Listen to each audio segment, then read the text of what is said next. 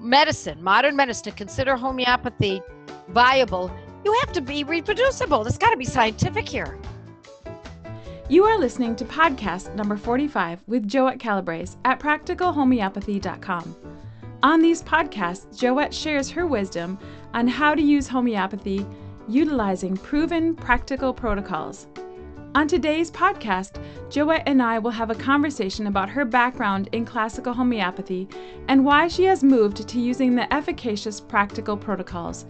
This is a great podcast to share with others who would like to know more about Joette and the practical protocols. Now let's get started.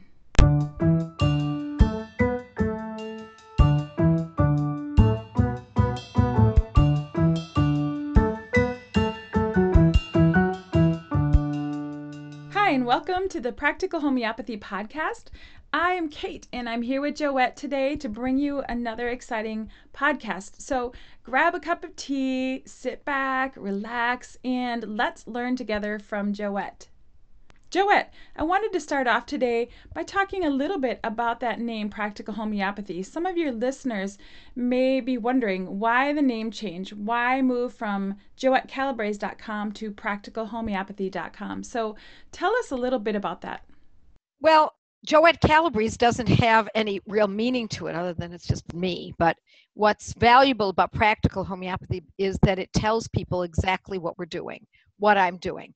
That I've made something very complex, homeopathy, and brought it down to a usable, fine-tuned level of medicine that folks can use themselves that makes it super practical. By practical, I mean I want someone to learn about it during the day and use it that night.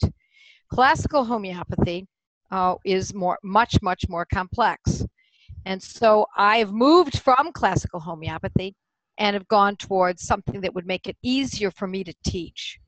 It was very frustrating for me, not only while in practice as a classical homeopath, but I would teach homeopathy. I taught homeopathy for years in a local college, the first credit-bearing course in New York State on the subject of classical homeopathy, and I taught it in a local college in Amherst, New York, outside of Buffalo, New York. And I taught classical a great deal, but one of my messages was, one of the main messages that I think most people came away with after taking these courses from me was that, well, kind of interesting, but I guess it's not for me because who's got 10 years to study all this and a lot of money studying and learning medicine from scratch, or homeopathic medicine from scratch. And so it was frustrating to me because I knew I was losing a lot of people who would otherwise be interested and be able to perhaps treat their families. And so I decided to figure out how I could make this most practical for myself and my family and for my students and clients. Joette, let's talk for just a minute about your background in homeopathy, because I'd like your listeners to get to know you a little better. Now, you didn't ask me to say this, but I think it's important that your listeners know that you're an accredited homeopath with several degrees in homeopathy and have studied with many homeopaths from around the world. You're an author and a speaker. You've taught homeopathy to medical professionals. You've been on staff at several well-known, reputable international homeopathic schools, and you have been on radio and TV, and I'm probably missing some things, but if you go to practicalhomeopathy.com, which is Joette's website, you can click on the About tab, and you can find out more information about Joette if you'd like to know more. Well, probably most importantly of all the things that you didn't mention is that I was a mom. And that's where it all started for me. I had been sick myself for many years. In fact, most of my life I had severe allergies that came and went. And I suffered from them in many different forms, eczema as a child and lots of bronchial conditions, and then later gastrointestinal condition, and then later asthma. And so even from the time I was a little girl, my mother was always searching for alternatives. That was back, I was born in 1952. So I spent a good deal of my life dealing with these chronic conditions, and also far too many acutes that were kind of sitting on top of the chronics. And so then when I decided to have children, when I got married, my husband and I decided we wanted children right away. And I did not want them to go through what I had gone through. I didn't want them to have the antibiotics and the steroids and all the tests and the allergy shots and all of the gunk that I was exposed to my entire life. I did not want them to be exposed to. And so I decided early on when I was pregnant with my first son that I would go to a conference. Actually, it was just a lecture given by a homeopath who was a medical doctor. And he was retired and he was traveling the country and teaching people about homeopathy. And I was about 6 months pregnant, and I remember sitting in this class, and I was mesmerized. I had been studying naturopathy, not as a naturopath, but I'd been studying many naturopathic methods and had gone to chiropractors, been studying botanicals and essential oils. I also wildcrafted my own botanicals and made tinctures, etc., for years. And I had heard of homeopathy, but I didn't really know what it was. And so for the first time ever, when I listened to this man, it seemed as though he spoke in my language. And he said that for every condition that a child can have, such as fever, otitis media, conjunctivitis, strep throat, eczema, cradle cap, you name it, there's a homeopathic medicine that will correct it. And I'd heard something like that from the essential oil people, and I had heard that something like that from the botanicals, and I had heard things like that from the chiropractic, but it wasn't bearing out for me. It wasn't showing me that that was what was happening because I'd been using them for decades, and I was not as impressed as I wanted to be. And so that very night, I bought a homeopathy kit and bought a book and decided I was going to study homeopathy and I was going to learn about it. And so once I had my child, it came into use immediately. I put it to service right away. I won't go into that story. There are a lot of stories, and I don't know if we would be on for hours talking about the stories and how homeopathy has corrected this or that and has saved my children and me and my husband and my parents and our dog and our chickens and our goats and our ducks. I mean, we could go on and on about how homeopathy is so efficacious.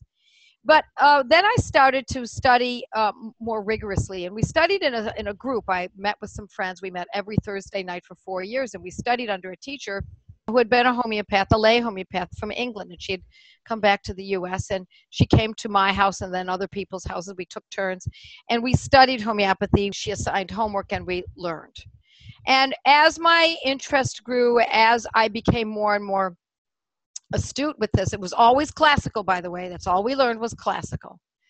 And I started to repertorize. I got myself a repertory, then I got a second repertory, then I got a third repertory, then I bought Materia Medicas, and I started studying earnestly.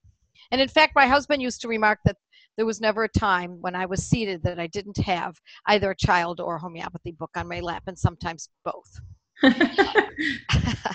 So it went hand in hand with mothering. It was my right arm, and my left arm was holding my baby, either nursing or feeding or taking care of my children.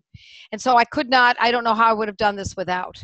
In the beginning, I did use essential oils and herbs and supplements, etc., because I didn't know enough about homeopathy, and I was frightened by some information that I'd gotten in terms of, proving if you use it too frequently and that kind of thing. But I didn't understand it well enough to understand that it's not as serious as people think it is, and it's really just a way of learning. So at any rate, then I decided I was going to take the big leap, and I went to study in Toronto, and I studied there for 5 years. And I studied with teachers from all over the world. Some of them were medical doctors, some of them were lay practitioners, some of them were naturopaths. Most of them were medical doctors, especially if they came from outside of the U.S. And in doing so, I then sat for certain international exams, and I won't go into them all, but I got my designation. Yeah, people can look at that on my website.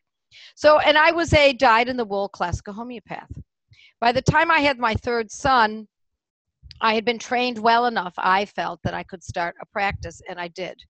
And in doing so, I was using only classical. And at the same time, even before that time, I started to teach homeopathy. And I was teaching so often that I was teaching every night at a different location. So Monday nights, I would teach in one part of Buffalo, New York, downtown. Another night, I would teach in one of the suburbs. Wednesday night, I would teach, in the South towns. Thursday night, it would be in a church. So every night was a different class, and I did this for years. And when I finished, I would teach 6 classes with one group. That class would finish, and then I would start in another segment of Western New York area, Black Rock, West Side, Tonawanda, Cheektowaga. I was all over the place teaching these classes. And what I found fascinating is that everyone wanted to do what I wanted to do, treat their families. They wanted to know how to treat otitis media and conjunctivitis and eczema and, the same things I wanted to know how to do. But in teaching classical, it was like teaching with one hand behind the back because you had to study so diligently to get to the classical modalities, to get to the point where you could have enough acumen that you could actually cure someone. Sometimes you hit it, sometimes you didn't, and it was hard. What remedy? Now what potency? Okay, now what frequency? Okay, now when do we stop? It was an awful lot of conditions that needed to be met in order for it all to be lined up like a perfect storm in order to get the remedies right. So I knew there had to be another way. And then also in my practice, I was using classical. And I also learned that when I was working with folks, I would use the constitutional remedy, which is strictly classical. And that is supposed to be given 1 dose 1 day. Sometimes in some homeopathic classical circles, they use it twice in a day, a split dose, or 3 times over a 24-hour period, also called a split dose. But then you would have to stop and you'd have to choose only one remedy. Well, how do you choose one remedy if someone has, let's say, eczema? Okay, that's not so hard, okay? But you were supposed to choose one remedy that encompassed everything. What if that person had eczema and then walked, in the back and they were clipping bushes and they got stuck in the eye with a branch? Now they had an eye injury. Okay, now what do? Use another remedy on top of that? Certainly you should. Okay, now they go back into the house and their eyes all a mess and they got this eczema and they're itching and now they trip over the doorstop and they fall and they hit their head. Okay, now what are you going to do? Pretend that didn't happen? Of course you're going to give a remedy for a head injury. Okay, Right. now they get in the house and the kids come home and they're all sniffling and sneezing. They get the flu. And now the guy's got eczema, an eye injury, a head injury, and the flu. Now on top of that, that night he's up all night long because he's got prostatitis.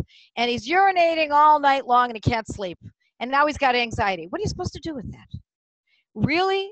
Can we really find one homeopathic medicine that's going to cover all of that? Well, no. You can't.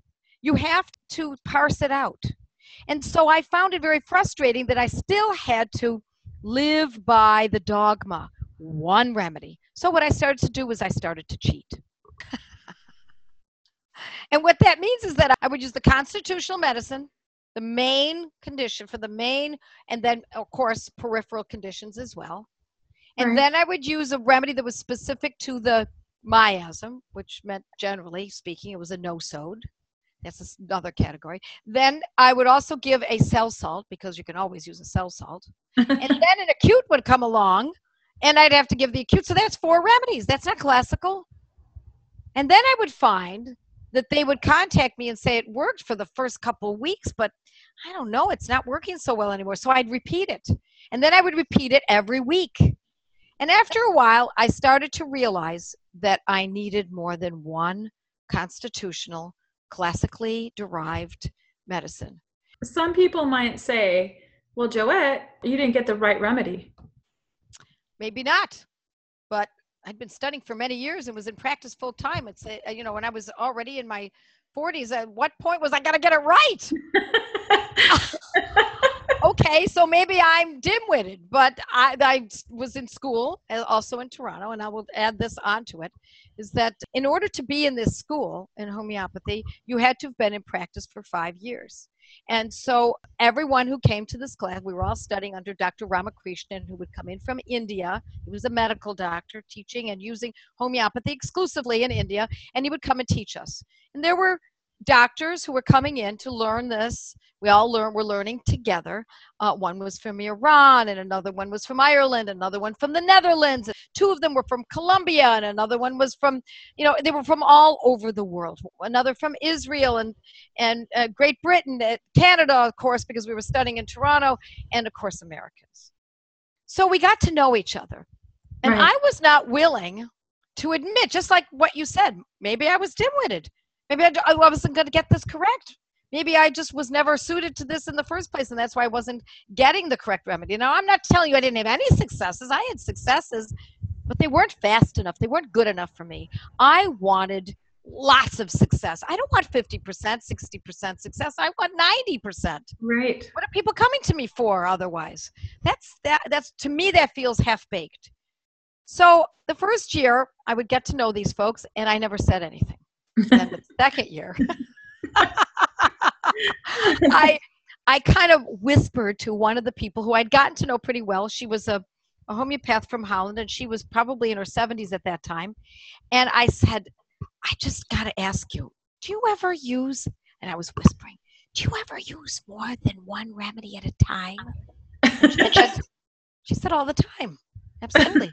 I said, wait a minute. And then do you ever use protocols where somebody says you should use it a specific way repetitively, time and time again, and that's the potency you always use, or at least you start with that and you repeat it X number of times? She said, of course. I said, wait a minute, what do you mean, of course? All this time I'd been studying classical homeopathy, no one revealed that to me. So then I was emboldened. And so I was talking to then I asked the homeopath that was from Ireland, do you ever use more than one medicine at a time? And she said, yes, of course. And then I asked the two doctors from Colombia, yes. And I asked the psychiatrist from, I think he was from Pakistan, yes. Then I asked Dr. Ramakrishnan, yes. I said, wait a minute, why is this a secret? Why are we not being told this? Why are we being told that we can only use one medicine? There's only one medicine that cleans the whole picture up. And if an acute comes along, you have to count on the constitutional, and you can use an acute, but you must stop the constitutional, and you can't repeat too frequently, or et cetera, or you're going to cause approving. Why is this? And then as I got to know homeopathy better, I started to think a little differently. One thing I think is happening, and I do not want to be derogatory towards my own profession, but I think that homeopaths are worried that if they teach people their secrets, that people will stop coming to them, and instead they'll treat themselves. And I think that's very short-sighted, because look around you, folks. Everybody's sick. There are so many sick people on this earth. If they don't have one thing, they've got another. It's very rare to see a perfectly healthy human being. Right. And so you will never be unbusy. And the more you help others, that's a closer step to heaven as far as I'm concerned. I don't mean to be silly here, but I really do believe that.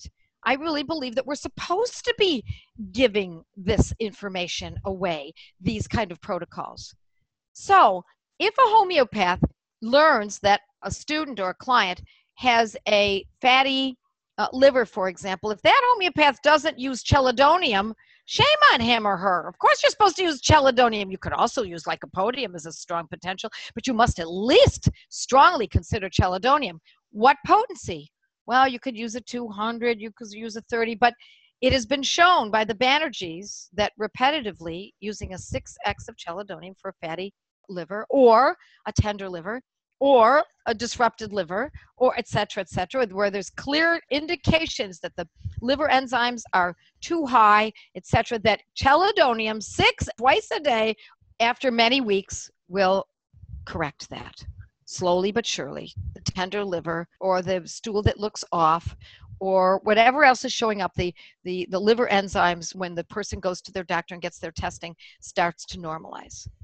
That is clear, indicated, reproducible, key word here. If you want medicine, modern medicine, to consider homeopathy viable, you have to be reproducible. There's got to be scientific here. Right. What used to floor me was that when we took a case in Toronto, during those 5 years with one teacher and 2 more with another teacher, that if we all took the case, we all watched that person, we all observed that person. One person was asking the question, the person was sitting in front of the class of 300 people, and they would answer the questions. We all would come up with a different remedy. What? That's not medicine. How could you come up with a different remedy? It was all our perception. It was too subjective. That's not good medicine. We should all have come up with the same remedy. Now, it doesn't mean that if this remedy acts, that no other remedy can.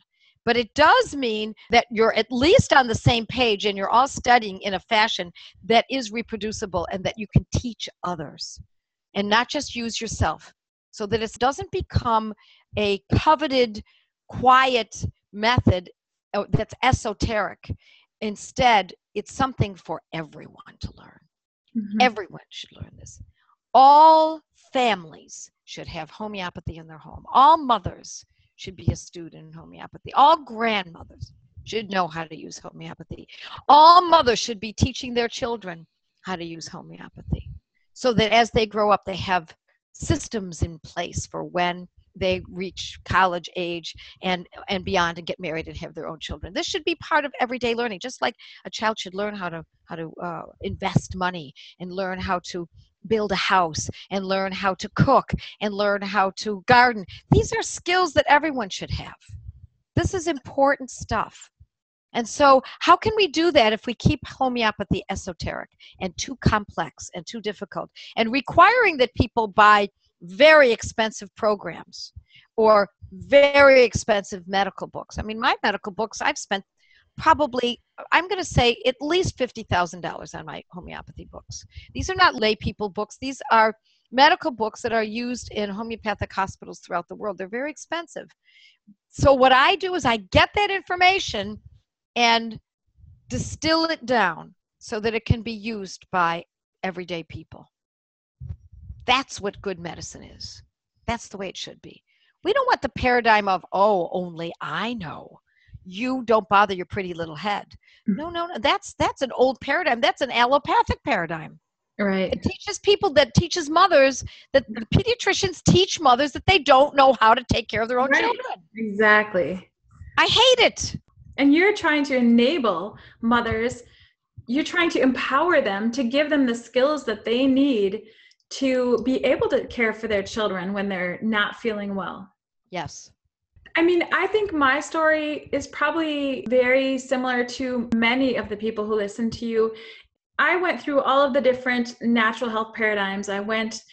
Food I started with, and herbs and essential oils. And then, like you often say, I dated those other methods of healing. But I married homeopathy. Yeah. And it's a long-term commitment here. Till death do us part. I'm not leaving. This is where I belong. There's no doubt about it. Yes, I think I'm in love. I think people who come to this feel the same way. I studied classical. I didn't go to school, but I got all the books.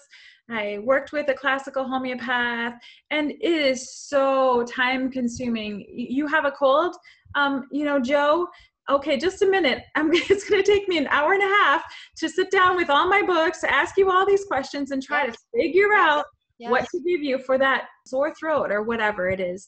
And oh my goodness, you have made it so simple. Well, listen, if this method that I'm teaching was not efficacious, if it didn't act, if it didn't work, I'd be right back to classical, except that it worked better.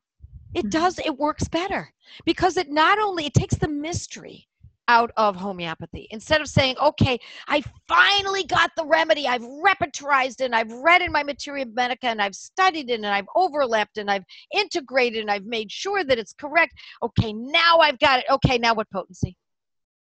Okay, all right, okay, let's see. I've got a couple books on posology.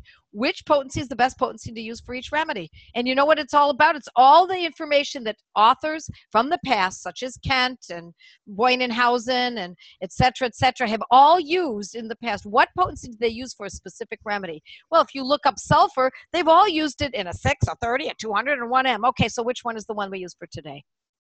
And then you might look up phosphorus. Okay. Now, it shows Boynenhausen liked to use it in a 30. That was his favorite potency. But Kent liked phosphorus in a 1M. Okay, which one are you going to use? Right. How do you choose something like that? Right. So, especially if you don't have experience. And I had experience. I had been in practice for many years when I found this. When I realized this, I should say.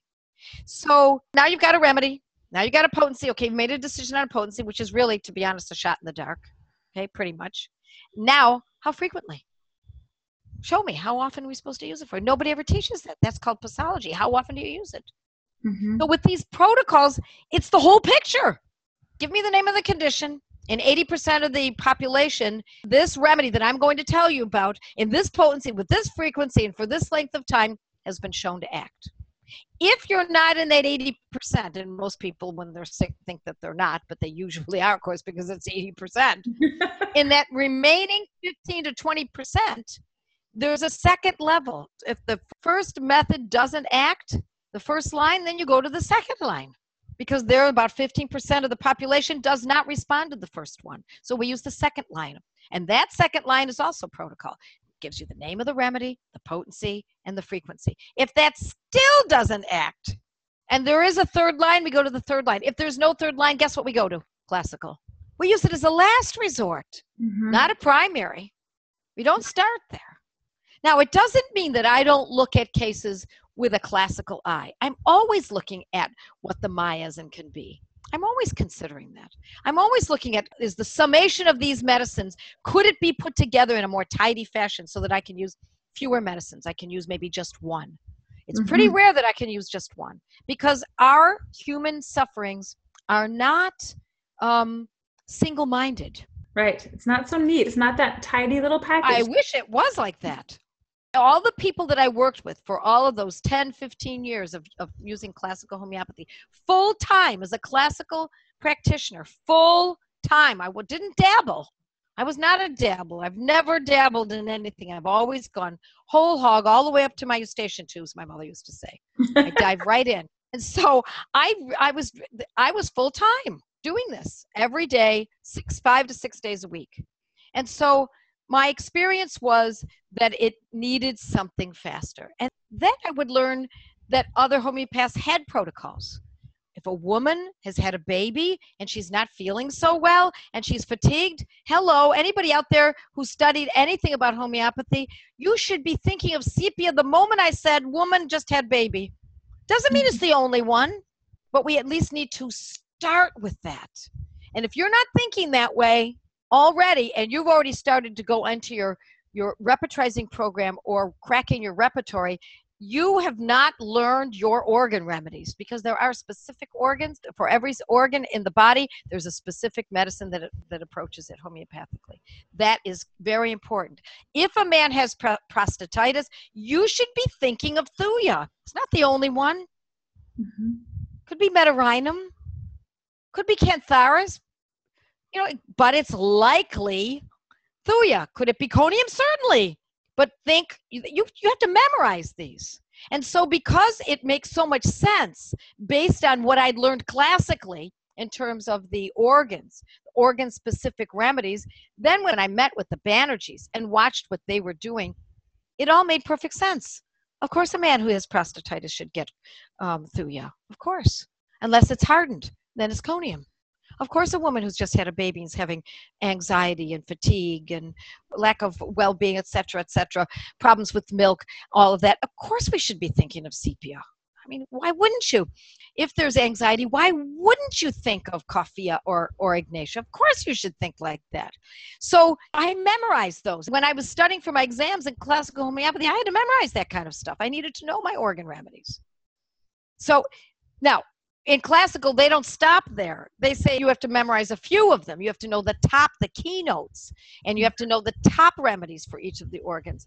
But why go to remedy number 2 on the second level when number 1 works practically every time? Why not? If it works in 80% of the cases, why would you go any further? Why complicate this? And I think, I wonder if it's really true that classical homeopaths are questioning this. Sometimes I wonder if it's just not trolls, against homeopathy, just trying to divide us. Because it is a classical homeopath's dream to have these protocols. What it did for my teaching and my practice is astounding. The results went up. The commitment from students went through the roof. People are dying to learn this stuff, and I don't blame them. We should all know this. This should be taught in grammar school. Well, better yet, homeschool, because they're better in grammar schools. So if you're homeschooling mom, use this stuff as your curriculum. Your kids need to learn this. Yeah, we do. We use it as a part of our curriculum. Absolutely. I think what you were saying earlier about people not wanting to admit, I think it's more they want to appear that that they can find that one remedy that's going to cover it all. Oh my gosh, it's a dangling carrot. Let me also say, one remedy can do a lot of good work. There's no doubt about it if you can get it and get it right. But my classes in Toronto were filled, 300 some in one class, it was 350 people in that class, were filled with people who were studying homeopathy. They had to be a homeopath in order to join the group, the classes. They had to be in for 5 years. They had to have been in full-time practice. Their room was filled with homeopaths looking for their one gem, the one remedy that suited them. I know that because I talked to them all. I want to find my one constitutional. Everybody wants to find that because it's like a magic bullet, or it's purported to be. And there are people who have been 100% cured by one remedy. There's no doubt about it. But it's very difficult to find and very difficult to study to get to that point. I always tell people, if you want to become a classical homeopath, roll up your sleeves, expect to spend the next 10 years studying and about $100,000 worth of studying. It's very expensive to do this.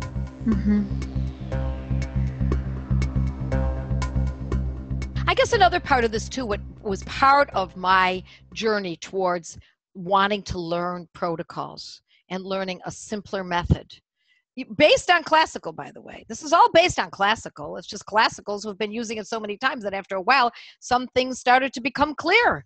Patterns started to develop. It was clear that chelidonium is the remedy that's very specific for the liver. Doesn't mean it can't be nux vomica. Doesn't mean it can't be lycopodium, but chelidonium is a really good first choice. So it became clearer to me when I was a tutor for an international homeopathic school. And this school had been around for decades. And I was a tutor. And so I would get these young women, almost always women. I never saw men coming through. And the reason for that is because most of these young women were mothers. And they came to homeopathy because they wanted to learn how to treat, okay, right back again, otitis media, conjunctivitis, strep throat, eczema, urinary tract infections, shin splints for their husbands, and vomiting after eating too much. That's what they wanted to know. But instead, what this curriculum was teaching them was the history of homeopathy, the theory, how to use a repertory, how to use a materia medica. Not bad information, excellent information if you're going to become a homeopath. So what I found was that the homeopathy schools in this country were all, and in England, etc., every place that I could find, and Greece, and Spain and Italy, et cetera, were all geared towards training homeopaths. No one was teaching families how to use this. So these women would come into the school and the attrition rate was ridiculous. I never took a single student from the time they started the class all the way through the full 3 years. I never took them to the end because they quit. What a shame. They lost out on such an opportunity because, yes, it's interesting, the history. Yes, of course, we should have the theory. Yes, we should know how to repertorize if you're going to become a homeopath or you really want to take this on as a grand hobby in your life at a later date. But the most important thing that these women came with was, how do I treat my family? And that's when it became very clear to me that there was one aspect of this, of homeopathy, that was not being addressed, and that was, how do you teach families how to treat themselves? How do you do that? And so when I learned that the Banerjees were using protocols, and by the time I learned this, my children were old enough that I felt as though I could go to India. I knew that I had to go to India in order to really get this down to a science. I thought about Greece and studying with George Vathoukas, who was classical. I thought about studying in Italy with Massimo Mangialavore, and I thought about going to all places. There are many places all over the world where you can study homeopathy, but I wanted to learn how the Indians were using it because I knew that they had such a huge population and they had to take cases very quickly. And the only way to take cases quickly was to not commit 100% to classical and constitutional, but rather to use a distilled version of it. So by the time I went to India, to Calcutta, to work with the Prasanta Banerjee Homeopathic Research Foundation, my children were grown. And when I watched and observed them, as each doctor was taking a case, they would take a case it would take 15 minutes. Sometimes it would take only 5 minutes because the protocols were very clear. And they saw 100 patients per day, each doctor. Let me repeat that. Each doctor saw 100 patients per day.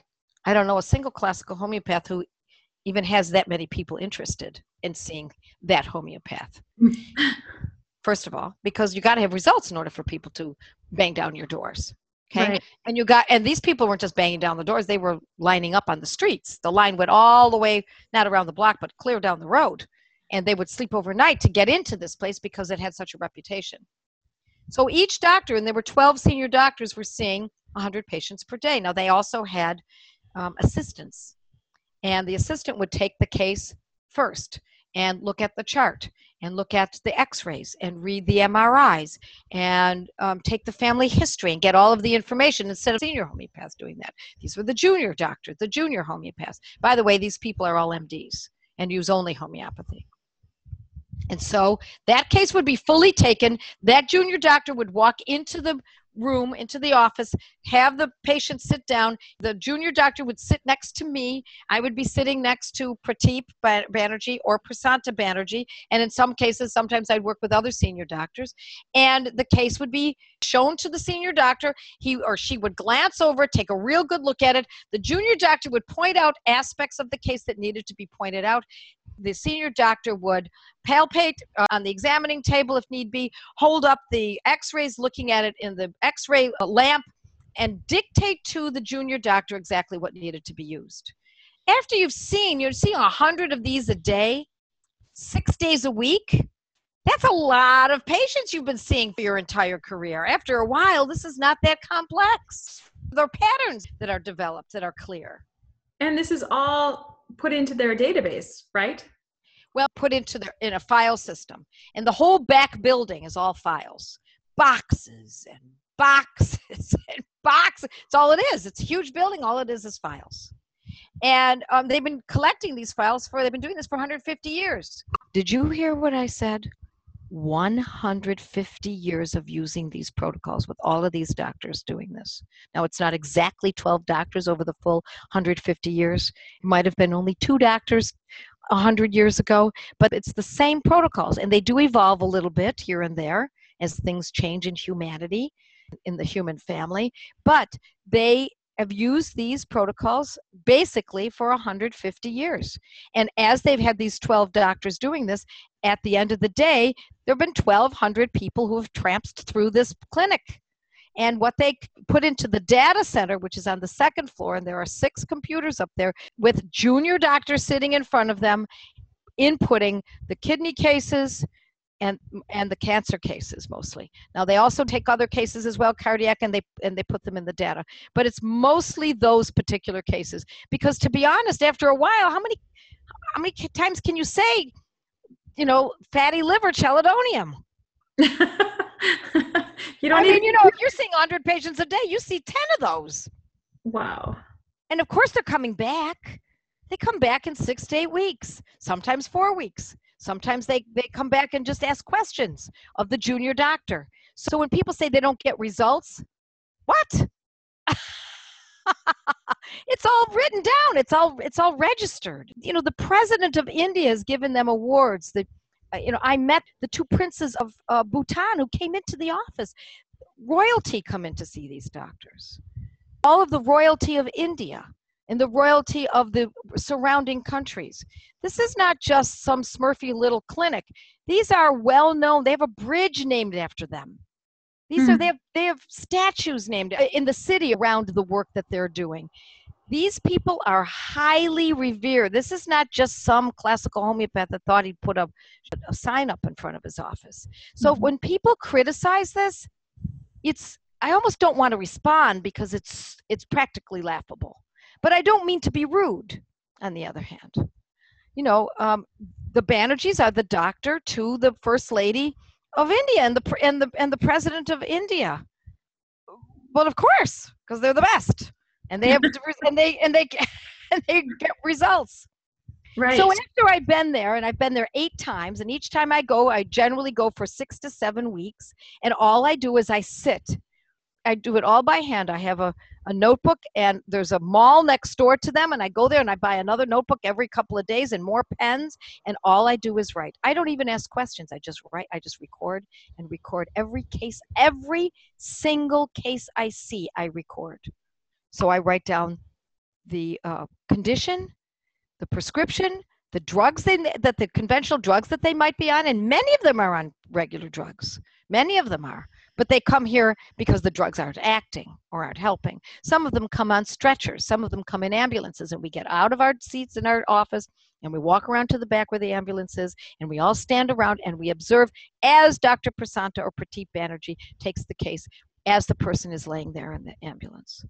Wow. People are brought in on homemade stretchers made from bamboo and rags that they wrap around. They carry their loved ones in on their backs. Grandsons carry the grandmother in a sling that they've fashioned out of fabric. They come in on crutches. They come in half alive, but they come in. And meanwhile, when I'm going out for lunch, I leave the building. I go with one of the doctors who I've become very close friends with, and we leave the building. She has to hold my hand to pull me through because the swarm of people trying to get into this clinic is astounding. So they see 7,200 patients per week. So when someone says that it suppresses, really? Show me the evidence. Let me see the double-blind study. Let me see the evidence. Let's see it. Show me how they could be suppressing when they're curing cancer. They're curing brain cancer. They've been invited to go to Anderson Cancer Institute and Roswell Cancer Institute and the NIH and institutions all over Europe. They are invited because they have the research and they have the PowerPoint presentations, and they are teaching doctors how to use this. Right, and those doctors I've read are actually starting to use those. They do, yes, they do. You can't argue with success. Well, that's right. And I want to replace the idea that dogma is number one. No, results are number one. I don't care what dogma says. If I see results, I'm going to accept it, because I was trained that the dogma is you don't repeat the medicine more than a couple of days. You don't use twice a day for 6 to 8 weeks. You don't do that. You don't use more than one remedy, except that I got to tell you, it works. So why would I deny it? Dr. Samuel Hahnemann did not see 100 patients per day. He was brilliant. He had it all understood. He's the father of homeopathy. There's no doubt that he was clearly onto something, that he was a genius. But it's not until we put this into practice where a doctor can see 100 patients per day, and beside him in the next several rooms are 11 other doctors doing the same thing. So in the end, there are 1,200 patients that are being seen per day.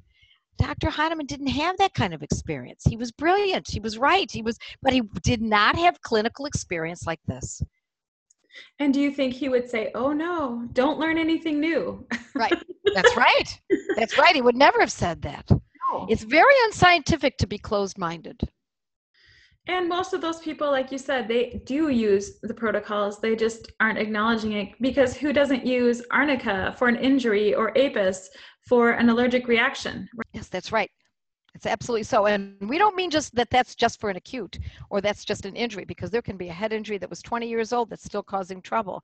And if you use arnica now, 20 years later, or cuprum metallicum or cicuta verosa or etc., if you have to know those medicines, and you use the one that is the most frequently used by the Banerjees, and you're golden.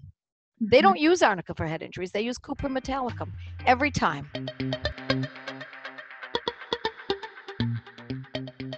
So to summarize it all up, Joette, what would you like to say to those people who speak against practical protocols? Shut up. Just shut up. You don't know what you're talking about. When you do, come back and we'll discuss it, okay? You feel better now? Yes, I feel much better. Okay, so so I guess you're looking for advice. No. That's more kind than telling somebody where to go. Okay, then I will give you good advice. If somebody says it works, why would you not want to try it? Just give it a try. It's not going to do any harm. Oh, but they think it's going to do harm. So, okay, if you think it's going to do harm, then don't do it. Oh my gosh, some people, you just can't get through to some people. So all right, that's fine. We won't get through to you. Okay, you just stay in your classical world. Well, I think it's been good for our listeners to hear about your background and to know that you've been there, you've done that. As we've talked over the years, Joette, every time I come to you and I say, Joette, this is what I've learned. And you said, oh, yes, I've been there and I've done that. But let's go back to what really works. Yes. So I think a lot of our listeners are there where they're learning, they're finding out new things, and then they question, okay, well, what about this instead of those practical protocols? As we come to you, you're going to say, yeah, I've been there, I've done that. There's nothing, there's nothing I haven't seen because I've been doing this for so long. Exactly. I've been working a long time, and I've been studying the homeopathy for 30 years. And before that, I studied, somewhat a little bit of naturopathy, not in a naturopathic school, but I used to study that. I read it incessantly. And the reason I read it incessantly, the reason anyone studies these things incessantly, are generally twofold. One is that they're suffering, or someone in their family is suffering, and they need to find an answer. And that's where I was. I needed to find an answer. And so I studied and read and studied.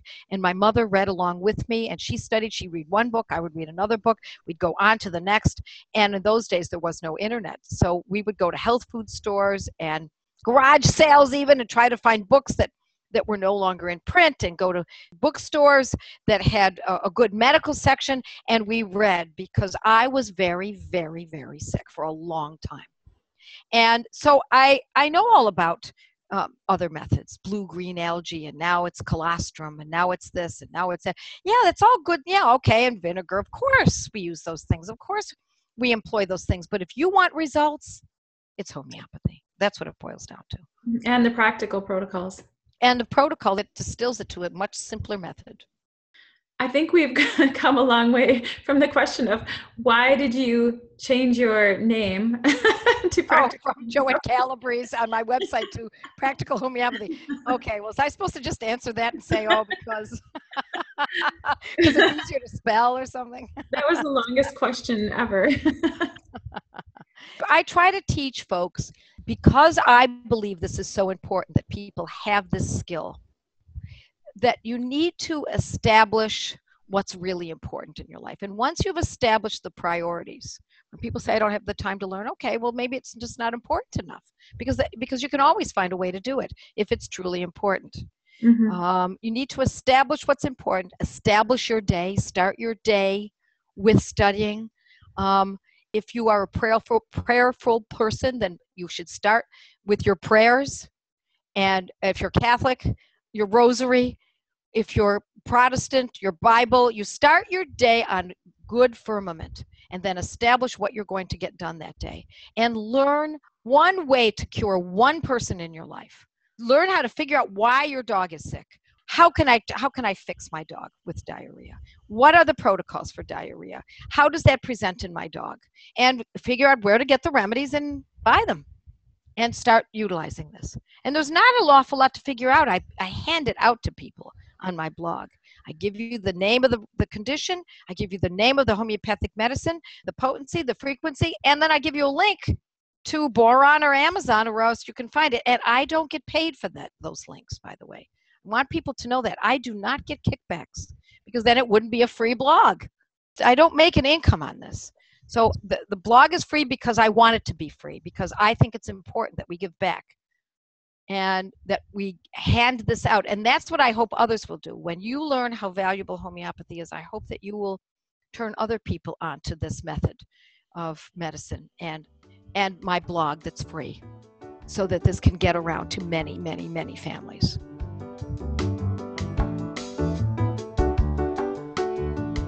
You just listened to a podcast from practicalhomeopathy.com, where nationally certified homeopath, public speaker, and author Joette Calabrese shares her passion for helping families stay strong through homeopathy and nutrient-dense nutrition. Joette's podcasts are available on iTunes, Google Play, Blueberry, Stitcher, and TuneIn Radio. Thank you for listening to this podcast with Joette Calabrese. To learn more and find out if homeopathy is a good fit for your health strategy, visit practicalhomeopathy.com.